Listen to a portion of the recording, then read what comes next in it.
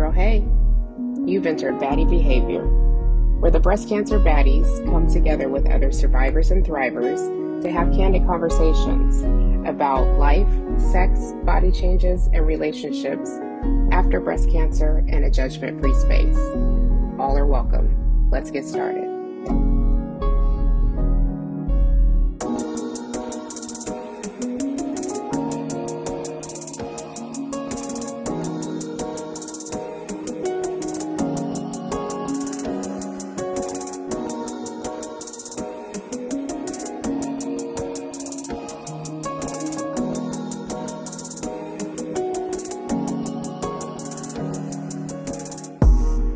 Hey y'all, my name is Miranda and I am one of the OG Baddie ambassadors with For the Breast of Us. I was diagnosed in 2016 with stage 3 hormone-positive breast cancer. I live in Houston, Texas, and I am a stay-at-home mom with a family of 5. I have used my breast cancer diagnosis to motivate me and propel me into volunteering more with the breast cancer community. I love connecting women with each other and resources just to help make their lives a little bit easier.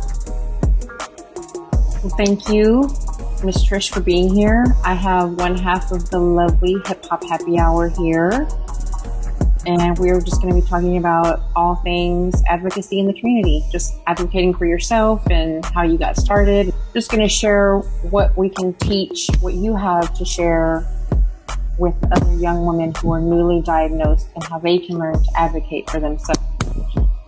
So why don't you just give me a little background about who you are, where you're from, and how it is that you kind of got into advocacy. Thanks. I'm happy to be here. My name is Trish, New York City. I'm from New York City. I was diagnosed in 2016. I found my lump. And I guess that's part of where the advocacy begins, right? The first time when you have to kind of fight for yourself. So I fought for getting a mammogram because I was not 40 at the time, no history, and was subsequently diagnosed with invasive ductal carcinoma, initially staged 1, and then on the operating table post with the tumor board, they upstaged me to stage 3. Oh, wow. Really? Yeah. When they saw it at first with the MRIs and the scans and this and that, they told me, oh, it's like tiny. And so you could probably even just like get a lumpectomy and move on with your life. But I think I was just so, I'll say the word caught off guard. That doesn't seem like it really encapsulates the feeling. But like since I was so caught off guard that I felt like the immediate distrust of my body. And so I was like, I don't want a lumpectomy. I want you to take every last bit of anything that could be connected to this cancer out. And so, because I had the great misfortune of having twins many years ago, I was carrying this unwelcome kangaroo pouch that they were able to make and mold and shape into new breasts. So I had a deep flap. Nice. Yes. So yeah, it was a little bit of vanity on my part. In the midst of my sorrow, I picked a little vanity. But that is the second decision that saved my life because, deep flap is so invasive. That, it was on the operating table that my plastic surgeon found a micrometastasis in my chest wall. And so it's a little game changer. Now I'm stage 3 and then chemo and the whole shebang. And so, listen, even going back a little bit, my son, I have twins. One of them had leukemia 2 years before my cancer diagnosis. And so really it was being a caretaker for him and then navigating my own journey with cancer that I realized that like taking a back seat to your treatment is not going to render the results that it can if you are an active participant. And that being a quote unquote, just like good guy that gets along, go along and get along. Mm-hmm. It doesn't work in that kind of setting. You have to be the squeaky wheel. You have to kind of make noise and make yourself known, or else you'll just get disregarded. So that's kind of the origin story. Yeah. Why do you think, I'm sorry for interrupting you. No, go ahead. Why do you think it is that so many people don't speak up for themselves? Because I've encountered that too. I think we just first off, I would imagine that most people think, well, they're the doctor, they're God, they know all these things that I don't know. But I'm interested to see what you think kind of the big reason is that we don't speak up. There are many things, many intersections. I think first, as women, we're socialized to kind of play small and quiet and don't challenge the system, particularly when you put BIPOC women in the mix, Black women, Black, Indigenous, people of color. We're all kind of like, it's that layer of, okay, we don't want to make noise, but additionally, you don't want to call attention to yourself because our job, whether you're fresh off the boat or first generation like me or whatever, is to like quietly assimilate. Yes. Right. So you're not supposed to make a ruckus. I think that's part of it as well. And yeah, like you said, it's the whole, like the doctor knows best. And so defer to the doctor. I think all those things come together and we, are just kind of said, all right, let's just see what the doctor says. Let's just do what the doctor says. But you quickly learn that they may be well versed in cancer, but they don't have a specialty on your body, my body, your breast, my breast. And so it has to be collaborative or else, it's that one size fits all. There's a lot of bending and twisting and figuring it out. And this doesn't work and that doesn't work, or this med doesn't work. It works for you. It doesn't work for me. Like I had terrible nausea doing chemo. Absolutely terrible. Whereas some people coast. Whereas some people can take, the different meds that they give and they're fine. Mm-hmm. I didn't. So it's important for them to like go to work, work with us to figure it out. It's not easy though. It's not fun. Who wants to be seen as the bad guy? Who wants, when you come to the doctor's office, you can feel the secretary's kind of like, exhale, here she comes. Yeah. I don't mind doing that because that was easy for me to do because I did that in school stuff. So like the office knows who I am. I know that you probably don't like that you know who I am, but I'm okay with that. But the whole medical complex is a completely different beast. Yeah. And I actually know that you are, I'm not sure what you're doing now, but that your profession is a nurse. Yeah, absolutely. And so I would assume that a lot of people probably think that, being a nurse, you have like the inside track to whatever. You would think, right? Yeah, you would think like, yeah, of course you're in medicine. I'm sure Dr. Alexia people say to her, like, you must know. Now, we're all novices. And even if you're an oncologist, I would imagine still when you're the patient, first of all, the shock of it all, you lose all your skills, And, exactly. Being a nurse didn't prepare me for this. The only thing it could say was that I realized by being in the profession that people are human. We kind of have this kind of like medical professional equals God complex type. They are there and we're here. I'm like, nah, they're not. They smoke, they drink, they curse. They don't know everything. They pretend they do. Some do, some don't. Some are humble. Some are like braggadocious, So that's the only thing that kind of prepped me for this was just recognizing that they're just regular people like us and need to, I know some people say doctors work for me. I'm like, I don't like that language necessarily. I like to say we're working together. Yes. A team effort. Yeah. It's a team effort. It's a collaboration. Because I would imagine they want to make sure that I understand what's happening because they want compliance, right? They don't want to just prescribe something and know that, that person just rejects it. I want to buy in. I want to understand why you chose this course of treatment versus the other. And then it'll make me say, I get it. And then I will comply. I'll take the meds every day because I've gotten a proper education. The systems run better when everybody's on the same accord. But it doesn't always work that way because, again, humans equals fallible equals sometimes ego gets in the way. I will say that following you, you actually did have an influence on me. I did not want to buy a pill sorter for a very long time because I felt like I'm not 50. I'm not ready to get to that point. And then just seeing your reels about forgetting your medication, which happens all the time. Like, why don't I just do this? So yeah, I have a pill sorter thanks to you. So Woo! thank you for that.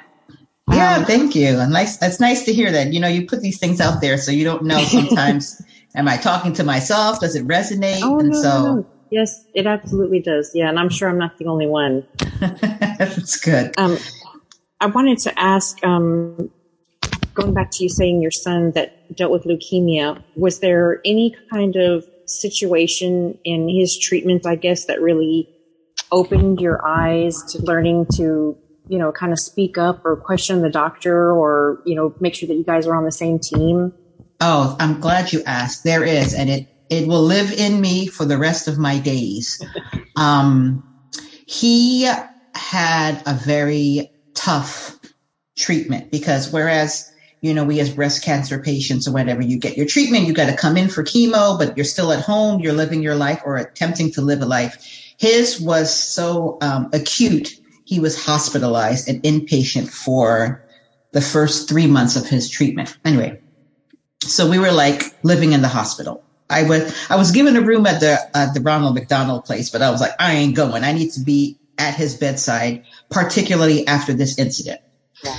So he was given his treatment, the meds, and he was in such pain that they were giving him morphine. He had like a pump, but also they were giving him some other med. I mean, it was really tough. Okay. So I guess he got this morphine or whatever painkiller thing. Every, let's just say 6 hours, the nurse would come and administer his meds, give him these pills that he would take.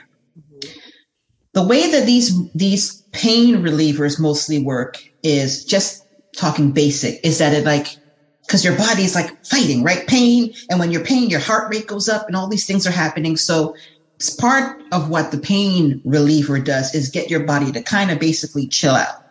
Slows your breathing, slows your heart rate, gets you in a place where you're comfortable and everything is clicking away. Mm-hmm. He had respirations. We're all supposed to have a certain amount of respirations per minute, whatever the norms are, 8 to 20, whatever it is. His was he was inhaling 2 times per minute, which means barely nothing. Oh, his body was beyond relaxed. It was almost, dare I say, comatose. Here comes the nurse, very matter-of-factly, clicking her list, giving him his meds, including that med. Mm-hmm. Now, I was dozing up and I woke up and I saw this. I was like, whoa, wait a minute. Why are you giving him? First of all, he's not yelping. He's not in pain, active pain. Oh. And he's breathing so slow. Why are you giving him this? She was a little bit like, you dare question me type of thing. Yeah, I do question you because he's not in the position to speak for himself. So I have to advocate for him. Why are you giving him this? Well, it's part of his meds. I said, yes, but you have discretion as his care provider to decide, you know what? It was prescribed for him, but he doesn't need it. So I'm going to hold it, whatever. She was just going to give it because it was on her list of things to do. I said, well, if he's breathing 2 times a minute, you give him this. He'll cease breathing. You know what I mean? And so it was like a push and pull, but she couldn't give me answers as to why. All her answers were, it's on the list. You know what I mean? So I realized then and there that I speak in generalities because everyone's not like this, but these are people's jobs. Right. Much like an accountant has to make sure the ledger adds up. And if he doesn't, oh well, or if he has to.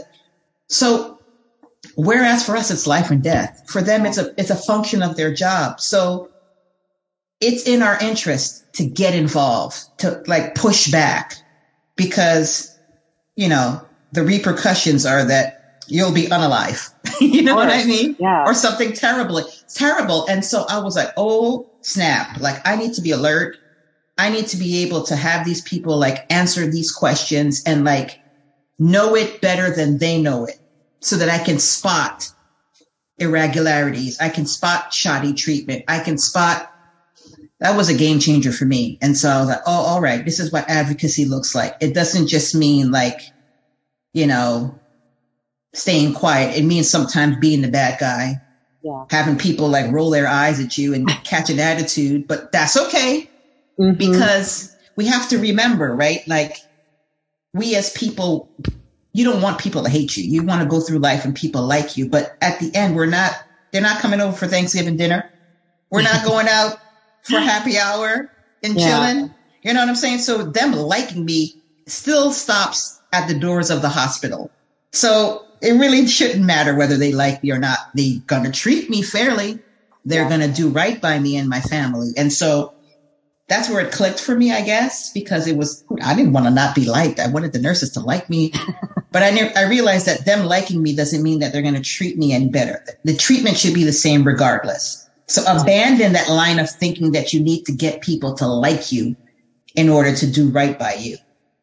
And once you do that, once you have that in place, then you can just not have anybody mess with you, basically. I think that's interesting because we all do that, right? We go, even when you're feeling your worst, I feel like a lot of us still going to the hospital for chemo or having a baby or whatever it is, we want to put some makeup on maybe or put like some nice clothes on because we do want them to like us. And we do think if they like us, they're going to like give us extra or go out of their way, some kind of extra way. But obviously that's not the case. It's not. I mean, listen, we're human. We're not robots. So I'm sure that maybe they'll bring you the good ginger ale and the like nice snacks if you curry favor. You know what I'm saying? Yeah. That's obvious. However, like I said, the baseline treatment should still be the same, regardless of whether they like you or not. So you're better off speaking up too. And I think, you want to be able to say, like, if this didn't work, that didn't work. How would you know if you're not involved in it? If you're not having these people answer these questions? Again, they get to leave all of this. When they take off their uniform, when they get home, they're also taking off all this stuff, all your problems, all this medication. They're leaving it. I remember, if I can say another little anecdote, when my son, again, another lesson. Oh, my son was terrible. Woo! My God. I mean, he was just like, they'd be like, good morning. And he'd be like, what's so good about it? And like, or not answer them and I'd be like, I'm so sorry. I'm just behind him trying to like make everything smooth and nice because he was and the nurse said to me, Mom, listen, we get it. He's sick. He's fighting for his life. If he doesn't want to engage in pleasantries, we don't take it personally because we recognize that he is going through the worst period that he could have never imagined. So don't worry about it. She like gave me permission to just not have to run behind him and like do all these things. And so the nurses and the healthcare professionals that get it. They know, listen, she's maybe not going to be her most cheery self. She has stage 3 breast cancer with no history, or like she's a threat, so let that stuff go. Let it go. I have, and it's rendered results.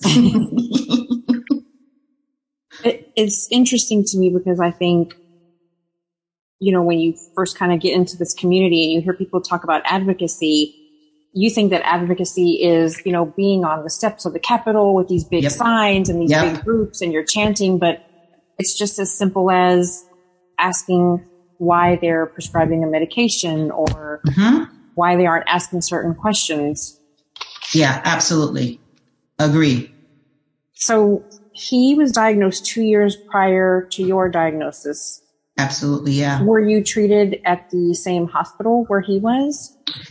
Lucky for him, I guess, he, well, not lucky, but he was 14, so he is pediatric. He was treated in the pediatric unit, and I was within the same network, but part of the adult unit. Gotcha.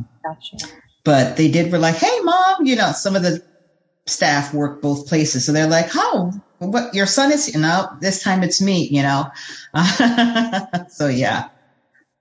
Did you feel like you had a good team when you were going through treatment?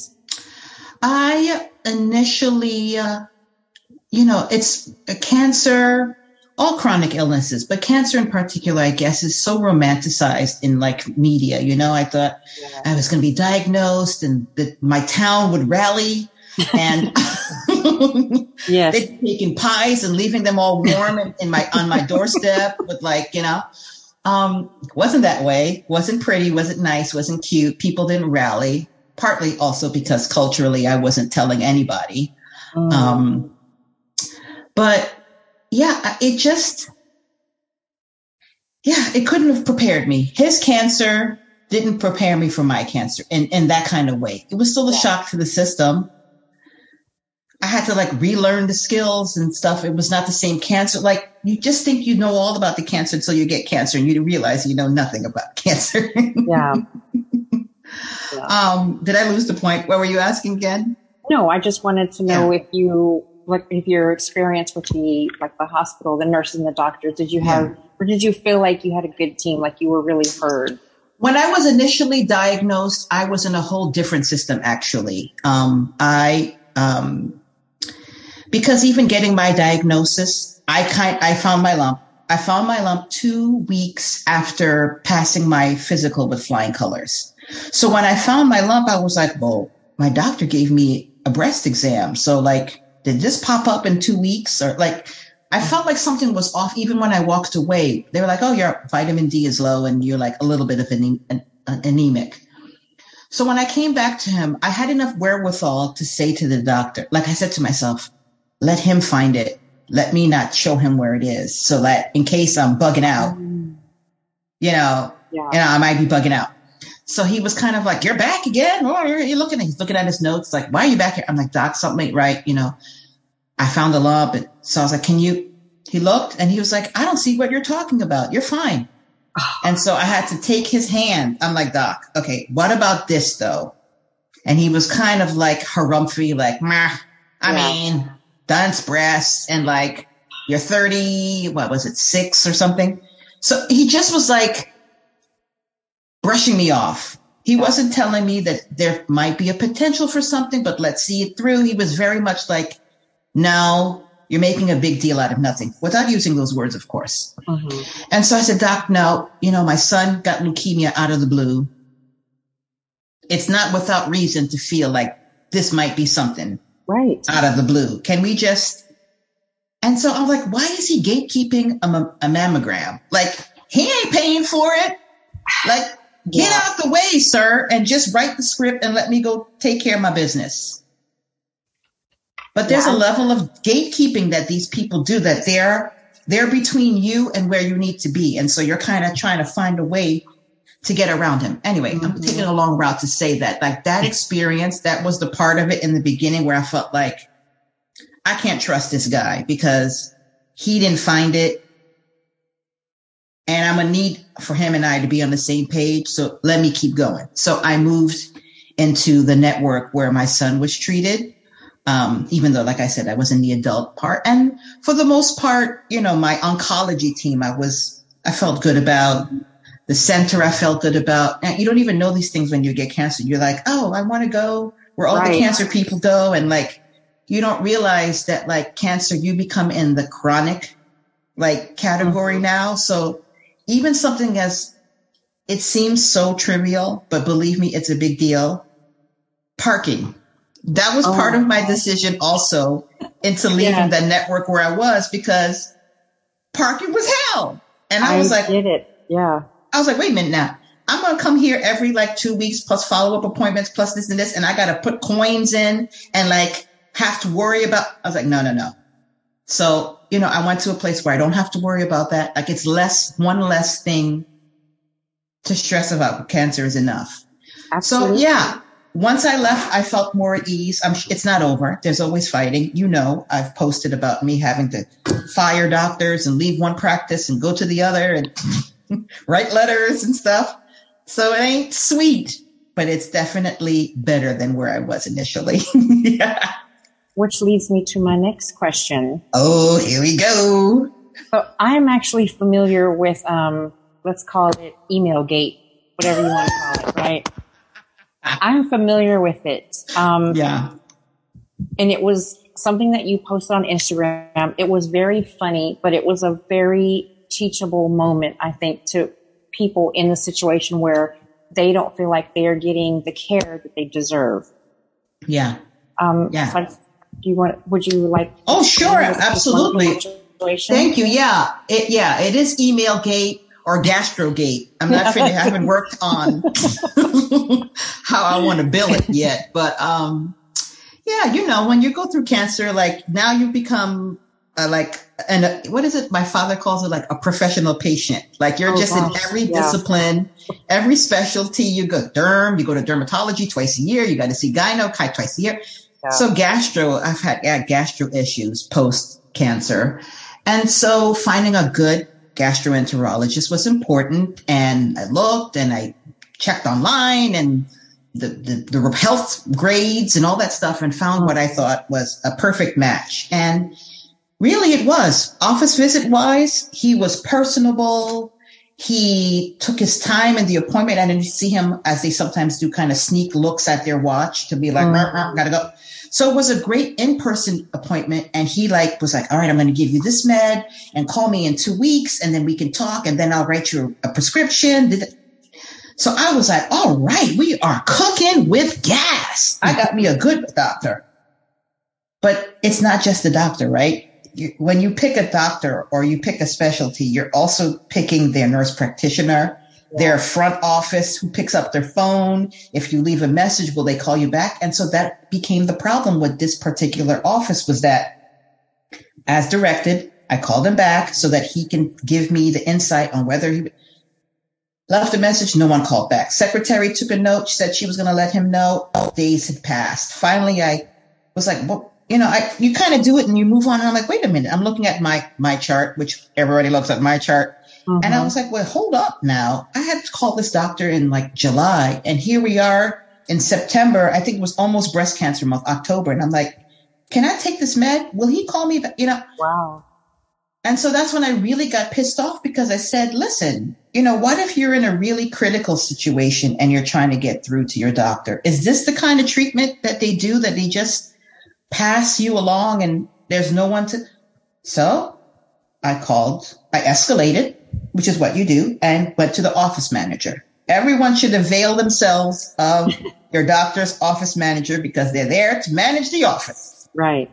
And I found her just as ineffective. Oh, wow. And then I had to pull in my skills, because you know what? Sometimes you make these calls. You think the calls are the key. And really, we're a nation of show me the receipts. Yes. What are the facts, the figures, the dates, the numbers? And so I straight up was writing a term paper, back to school. I was at my chart with a pen and paper. I went to go, because chemo brain. I was like, all right, I went to an appointment on June, July, and I created an entire chart of when I went and when the email was and this and that, because they'll try to gaslight you. Mm-hmm. That's just the nature of cover your ass in any industry. And so, yeah, I really escalated it and this and that, because I felt, for me, I'm sure maybe Miranda, you feel that way, is that when I first started doing this kind of stuff and I was new, I probably would have just felt jilted and just went and found another doctor and didn't give them feedback. But I feel now, as part of my advocacy, I'm not saying everyone is there, but at the stage that I'm at now, I'm change will come when we let them know that there's a problem. Because they just think that people might move away and, oh, that patient is gone. But if you give them the feedback, they have to do something about that, by the way, law, internal reporting and stuff like that. So I was like, I am logging my complaints and I am showing all the receipts. And that's what I did. And that's what I put on the gram. Every email, every call, everything. I called the office manager, called her back again. And when I felt that she was ineffective, I went up the totem pole now to patient relations. Mm-hmm. And I kept going up and up and up. And I was able to get a call with patient relations that apologized profusely, because again, this is not me just saying, oh, whatever. I was showing her receipts. And so she had to respect the gangster.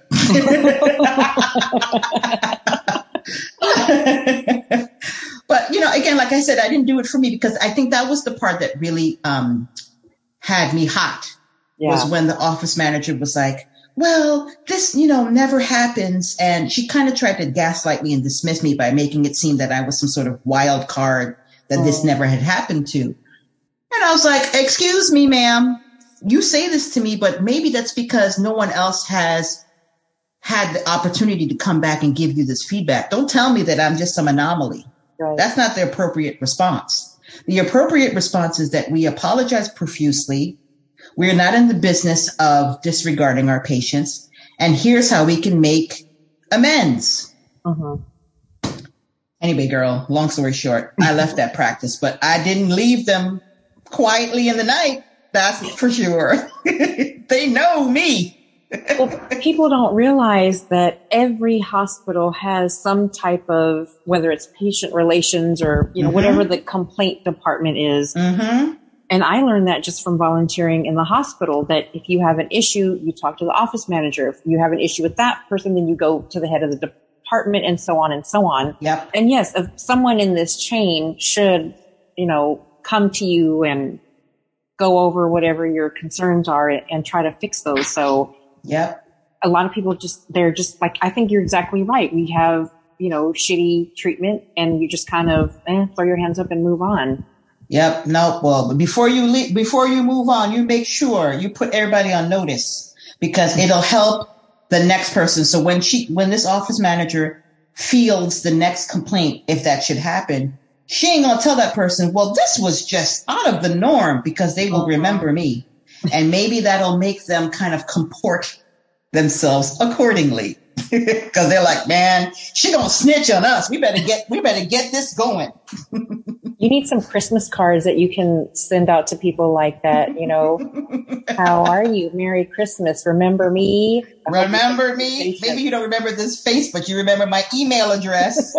All right. For me, like that Kermit Frog meme when he's like typing all furiously, that is me, unabashed.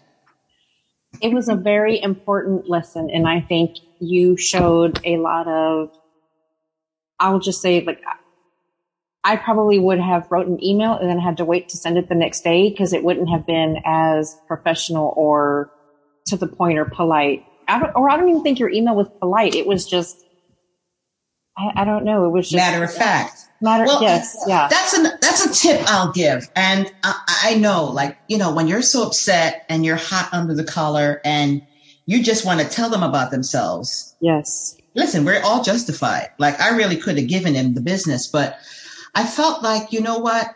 I was sitting comfortably on the fact that I was right and there was wrong, and the facts were on my side, so that presenting it almost like a lawyer would just lay out their case goes further than being, because, they want to say we're women, Black women, we're emotional, of course, we're aggressive, and all these things, because that's just human nature, right? Particularly when it's like front office tend to be non-Black BIPOC people, and we, the patients, are Black people. So already there's the cultural divide. So they're like, here she come, swinging her neck, getting started, even though we're justified in our anger. So I was really kind of trying to be dispassionate about it. Just July 6th, appointment, July 7th, call the doctor, laid out the case, simple and plain. And so there's no emotion behind it. Like, oh, damn, she said she called on the 6th and left a message, and she called on the 8th and left a message, and no one called her back. Yeah. Then they can then put the pieces together and be like, well, you know what? She's justified, because I too would be upset, as opposed to me being, well, this bitch didn't know. Because guess what? Spoiler alert, the bitch is implied. That's the office writing, as per my previous email, like, bitch, didn't you read what I wrote you before? Exactly. You have to really master the art. Again, I'm not telling people to not be their complete selves, but you know what? We're trying to get results. And so, if you need to, it's like playing a video game. You need to pass this level. There's certain things you need to do to achieve the results you want. So yes, be yourself, but try to do it in this kind of way and it'll get you further. At least one hopes. Yeah. That's been my kind of like North Star. It's like, you know what? I'm trying to achieve this goal. Let me just get there in the most direct route. Yeah. Yeah. Going through your son's leukemia and then going through your breast cancer situation, learning all these things, what would you say would be the definition of advocacy to you?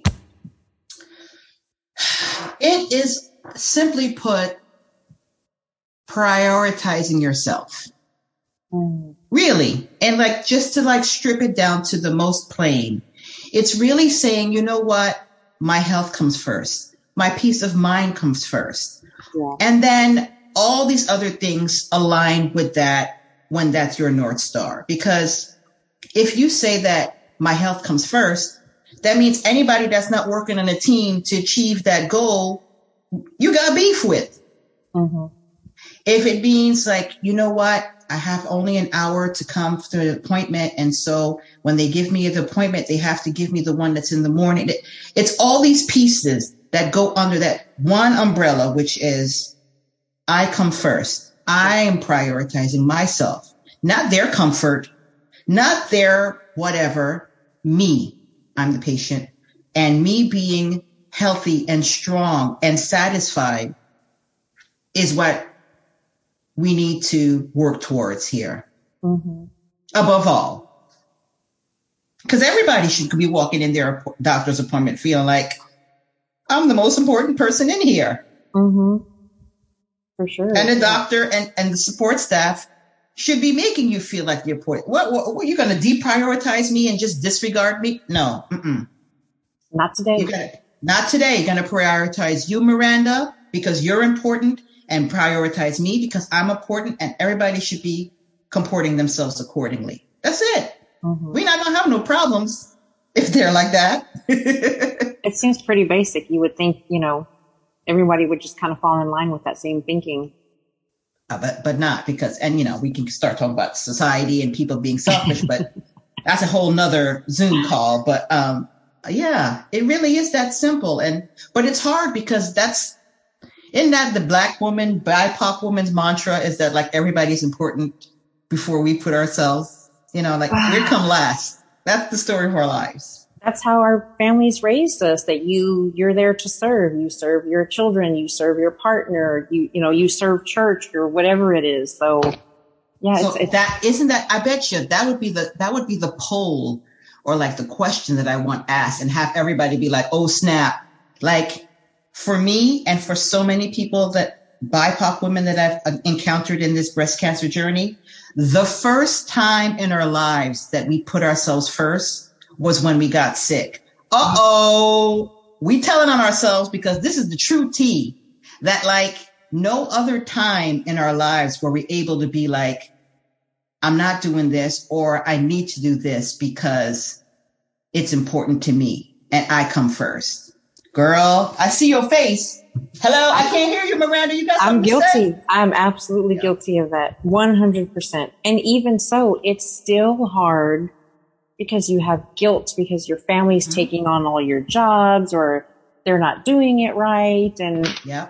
It's hard. Again, we've, like you said, like all roads, my whole life, it was just like the younger brothers go first. You got to cater to the parents and their first generation, and then you got to prove this. So like, yeah, me being sick was the first time that you're like the center of attention. Yeah. The main character of your life was when you're sick. And that is the worst way to get attention. Yeah, right. But that's how it is. And so it's so uncomfortable, and you don't know what to do because you've never had to exercise that muscle. But here we are, because if you don't do it, your life is on the line. Mm-hmm. Woo! Just dropping some straight fire truths. I'm thinking about it as I'm saying it. I'm like, wow. It's easier to say it to someone else, but when I think you apply it to yourself, it's like completely different, Yeah. Wow. I think the the biggest takeaways that I have is from our conversation, the biggest takeaways I have would be to keep up with your My Chart. Everything that happens, you can see it on your My Chart. You can send messages through your My Chart. You can see responses. You can see if they've read your emails through My Chart. Also, avail yourself to the office manager, because they're going to be the, I don't know if I would say gatekeeper, but they're going to be the person that's going to help you kind of get in, make friends with the office staff, because they're always going to, hopefully, they're going to help you if you help them. Exactly. And then the last thing that you spoke on was just being dispassionate. When you are kind of bringing up your issues to your doctor, try to leave your emotion out of it and just stick with the facts. So that way their vision of you isn't clouded by any kind of emotional stereotypes that they might have. And then, I guess just prioritizing yourself. Yep. And in and out of the cancer diagnosis, prioritizing yourself shouldn't just be relegated to making sure you get the first appointment or the this and that. It's like the lessons that we learn in this, again, we use the word journey because we haven't figured out what we can use, but like the lessons learned in this cancer journey shouldn't stay in the cancer journey or shouldn't stay in cancer land. It should also extend to outside of the cancer journey, right? Because it's like now we're entering into like Miranda 2.0 and Trish 2.0 and like Marissa and everybody 2.0. And so you're like, okay, I can't just like leave that there and continue where I left off. I need to take all that lessons that like putting myself first and advocating and speaking up and like noticing something off and saying something on it as opposed to swallowing it. Like that should then now apply to all the aspects of your life because we're complete people, right? And so it's important to not just leave that there. Oh, that was then. No, that was then leading you to where you are now and where we continue to go. Beautifully spoken. 100% agree. Thank you. This is my last question for you. All right, here we go. What do you enjoy more? Dancing at your chair during hip hop happy hour or dancing at Target in the aisle? Good question. Okay, hold on now. Target. I like both. I know it's a cheesy answer, but I like both because dancing at my chair during the live, particularly if people are hyped in the comments, like, they're into it, but there's something I find particularly amusing about the dancing and that one with the whole, like anybody can come around furniture and say like, what the hell is that woman just dancing next to the comforter sheets? Yeah. But then also like, I know the person watching my grandma at the time is getting a chuckle and they too, like I've seen a couple people like tag me when they're turning up, on the aisles. So,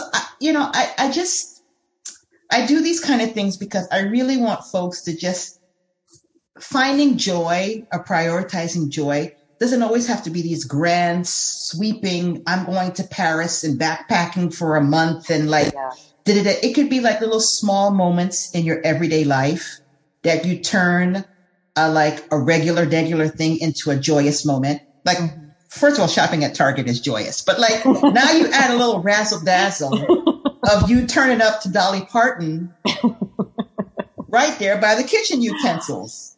Hello, that's fun. It's fun for me to do, and it's fun for me to know that someone is watching and getting a chuckle. So I would say both, but maybe the Target one, because that one, I just feel the ripple of that one maybe more. Yeah. I would have to agree with that. But I have seen people start to do it now too, and it's catching on little by little, Yeah. Just find little things, find little moments that are joyful. Walk into the post office, whatever. Put your own spin on it so that, we can't all backpack through Europe. The pockets sometimes won't allow, or sometimes the health won't allow, because believe me, I have my limits. My joints are not on the same page with the rest of my body. And so the most I can do probably sometimes is turn it up at Target. But that's okay. Well, this conversation has brought me joy. I will definitely be dancing the next time I get to my local Target for sure. Good. But also, Hip Hop Happy Hour has brought not just me joy, but a lot of other people joy. I know you ladies, you and Tiff started this right around the beginning of the pandemic. Yeah. So how can other people find you and get on this joy bandwagon? Great. Yeah. Hip Hop Happy Hour. It's every Friday. Well, it exists, but every Friday we go live. Friday, 7 Eastern. For Pacific, we go live at the Hip Hop Happy Hour account. It's hip-hop_happy hour. And it's just a place where folks can be. Really, we have no grand plan. We could be joyous. We could be miserable. We can lament about like lost hair, lost breasts, lost friends, but then also maybe find a little humor in those moments of like, I tried to slick down this like little baby fuzz that came back in after chemo and like, here I am looking a hot mess express. It's just like finding community in each other in this like terrible time in our lives and just kind of cheering each other and getting each other through. So Tiff and I enjoy doing it. We play the music. We invite folks to the main stage to either, like I say, vent or celebrate. And it's a little something that we do that's like kind of a gift to the community, but that we also are enriched by. And so we have our separate things. Tiff has her account. I have my account, but we come together like a mighty Voltron on Fridays to do this thing. And so, and we love it because folks have found their community, like other communities. Like we love the fact that we're the water cooler of the cancer and chronic illness community. And so people like your very own Veronica, who's a baddie, found For the Rest of Us by watching one of our lives. Yeah. And we reposted something and she found you guys and she's home with y'all. And so we just love that folks come in sometimes as newbies and walk away with friends just from being in the comments. Yeah. So we invite everyone to come join the party every Friday as we gear up for us entering into year 3. Wow. Of this little pastime endeavor that we do. It's great. I love it. And my life would not be complete without the amount of John Cicada and Buffalo Stance that I have received. So yeah, my kids know now. I don't know whether or not to apologize or no, ask. It's great. It's great. I love it. Thank you. And yeah, we love it. Hopefully too. Everybody else will check it out too, and they'll love it just as much. And I would say that I hope you ladies don't have to keep doing this, but I'm glad that you do.